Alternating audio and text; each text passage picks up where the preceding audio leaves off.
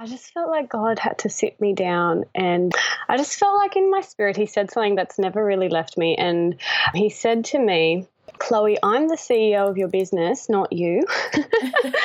And it was exactly what I needed, because I had sort of been taking things into my own hands, trying to just make stuff happen. And it comes back to that comparison Hello thing. And welcome to the Christian Women in Business podcast show. We are an online community of Christian women in business, and we are aligning our businesses with God. I'm your host, Sarah Jane Meeson, and I wanted to create a platform where women can come to be inspired, to learn from women who have been there and done that, and know what it's really like to run a business as a Christian and what it means to them. I would love for you to join us as we get into the meat of the word, share the love of God, and grow our businesses like never before. For more information about becoming a member, visit our website, www.christianwomeninbusiness.com.au. Looking forward to sharing these podcasts with you and helping you to grow as a leader and a business owner like never before. G'day and welcome to the Christian Women in Business podcast show. So great to have you on here today, and for you to be listening at home, welcome to all our listeners. If you're new to the podcast, it's great to have you. We have had some amazing guests on the show, and today we have another amazing guest. So this beautiful lady is a lady who founded Soul and Sparkle, which is an online hub of inspiration and empowerment for the everyday young woman. Through her blog community, one-on-one coaching, speaking and events, this special lady inspires young women globally to live with fun and intention while overcoming their fears and kicking insecurity in the butt. So together, with her guidance, they discover their true worth and how to walk with greater confidence. So welcome to the show, Chloe Summerfield. Hello, it's so exciting to be here. So Chloe runs a business called Soul and Sparkle, and today you're going to be taking us through the story of that and how God has brought you to where you are today. And it's so exciting to have you on here. I've been following you on Instagram for probably about 9 months now, I would say. Yeah, and it's absolutely awesome to see where God's taking you. So I will let you tell your story. Oh, thank you so much. It's amazing the connections that you make through Instagram, isn't it? Yeah, so is. Yeah. So my story. So it kind of backtracks a little bit to when I was a teenager. I've always had this desire to help people, particularly women. And when I first got saved, because I didn't grow up in the church, it became more evident to me that there was a purpose for my life, and that, you know, being a help or doing something with young women was a part to play in that. And I knew I had dreams and I had plans, but I didn't exactly know how to make it happen, which I think a lot of us younger women struggle with. And so part of the problem was that I had so many dreams and so many visions for my life and what I wanted to do, and it almost felt like I could only pick one. And when it came to helping women, I wanted to do so many things. I wanted to do workshops. I wanted to do speaking. I wanted to do conferences, write a book, and all this stuff. And I knew I just had to start. So while I was working in a full-time job, which I'd been working in for about three and a half years at the time, I was also getting married in the process. And I knew that something had to change. And although I had all these dreams and I wasn't really taking any action with them, I was like, okay, I know I've got these dreams in my heart. I know that I want to help women. I just need to do something. And I had met a girl at church who was also doing the whole YouTubing and vlogging thing. And for some reason, it just didn't occur to me that I could do the same thing, or that I could reach women through the internet. So while I was in this job, in 2014, I decided to start a blog, which was Soul and Sparkle. And at first, it was just a hobby. I just wanted to share my my thoughts and a little bit about beauty, a bit about fashion, and just a bit about my story. But the more that I sort of pursued this and the more that I pursued my dream, the more I realized I needed to turn it into a business. So I got quite serious with it. And then so later in 2014, I realized that enough was enough with the playing small and with sort of just not knowing what to do with my life. I don't remember a specific moment that changed everything, but what I do remember is surrounding myself with friends and people in my life that were very inspiring and that were very encouraging, and they were doing their thing.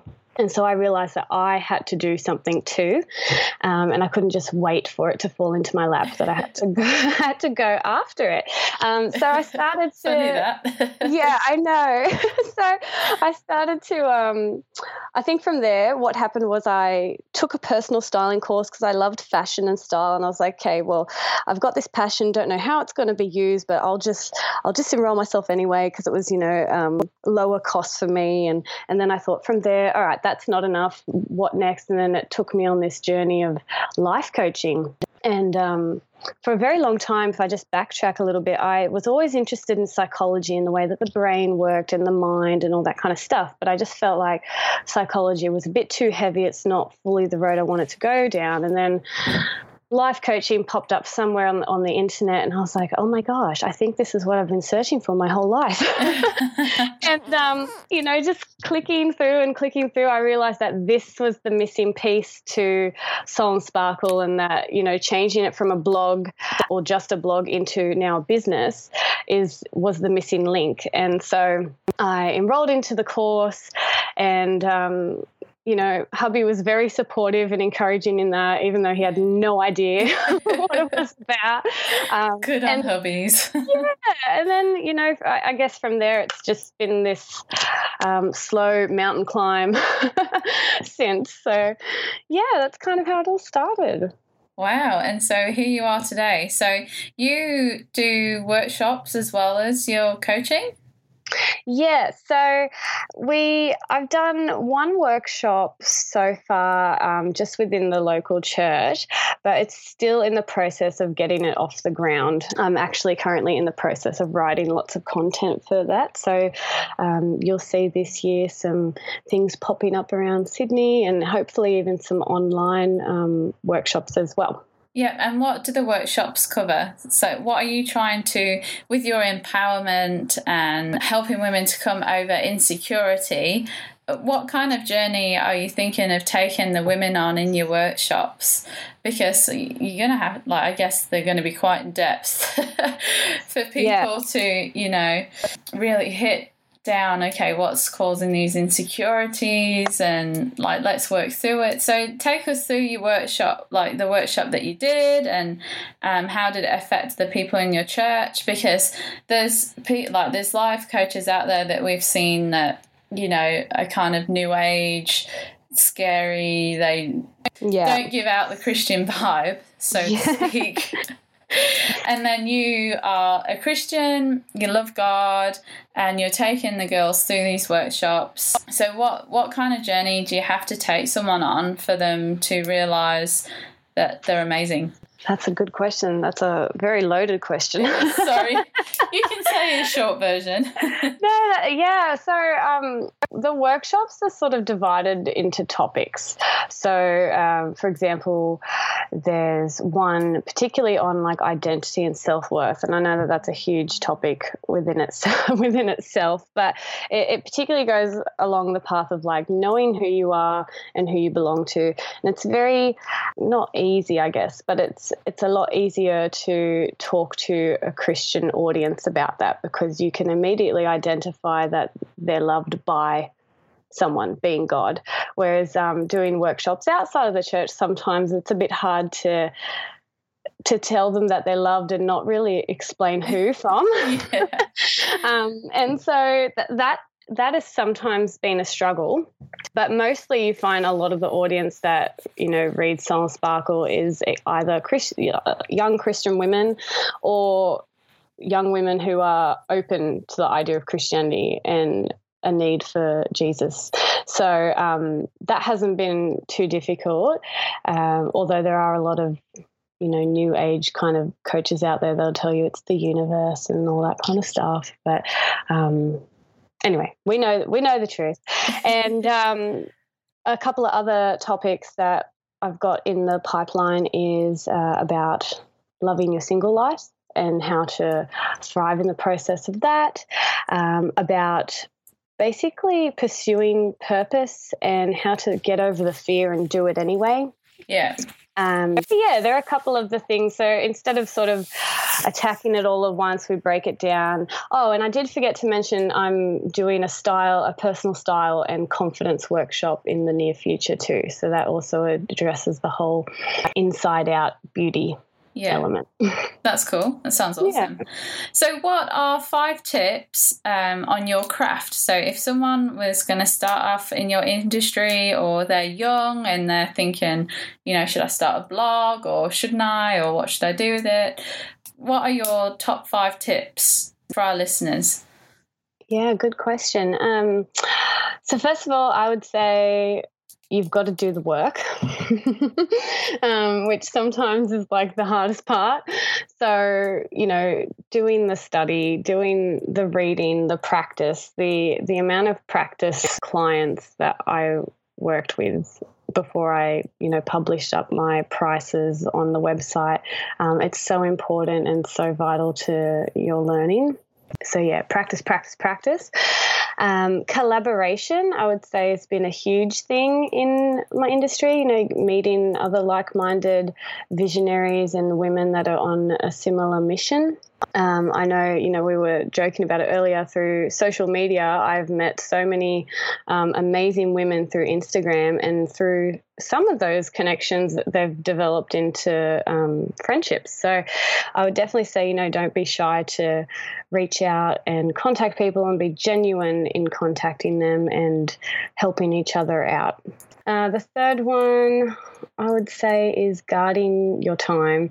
And this is kind of a little bit left field, but definitely when you have an online business, I find it can be very distracting because you've got the whole world at your fingertips, and you can easily click to Facebook or to YouTube, or you can land on someone else's business page and you can start this this spiral of not doing the work that you're actually meant to be doing. So I would definitely say guarding your time is important. And on that note, going on to the fourth one is comparison, which often being distracted online, or in my personal experience, can lead to comparison, because you end up looking at all these other web pages and how amazing other people are, which is not a bad thing. Like, everyone's doing awesome things. It's just that if we focus on what other people are doing, we will never do the work that we're meant to be doing.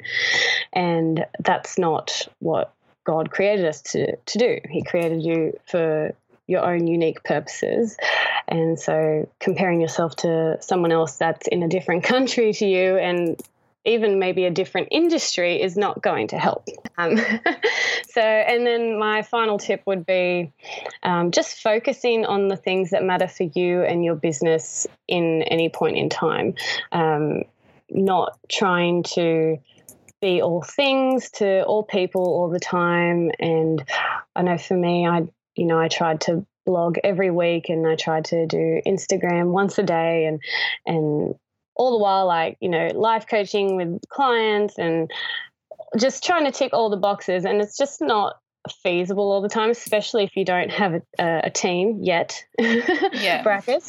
But if you're still a solopreneur, it can be the pressure can be on you to just to have to do everything, and I don't think that's the case. I think if you focus on 2 or 3 things and do them really well, and then introduce another thing into your business later on, you're not going to be any less successful. Yeah, cool. All right, so let's recap. So we've got you've got to do the work. So making sure you study, you practice, you read, and just making sure you become good in your field, especially if you want to be a life coach in any kind of industry where you're working one-on-one with any type of client. You want to make sure that you're going in confident.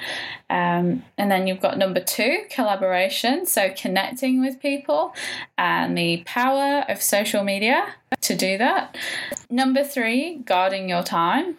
I'm a big advocate for this one. It is so easy to be distracted, and it's about learning to turn off those distractions. So turning off your email alerts, turning off your Facebook alerts, so you only go on when you want to go on, not when your phone or whichever notification is distracting you to go and look at me and waste your time. 100%. I actually just downloaded an app called Forest for like $2, and you basically have to grow a tree within the time that you designate. And if you close that app and open like Facebook or something, your tree dies and you don't get to grow the tree. So it's kind of this good incentive to like stay on task and not touch the phone. Okay, so that's called what? Forest.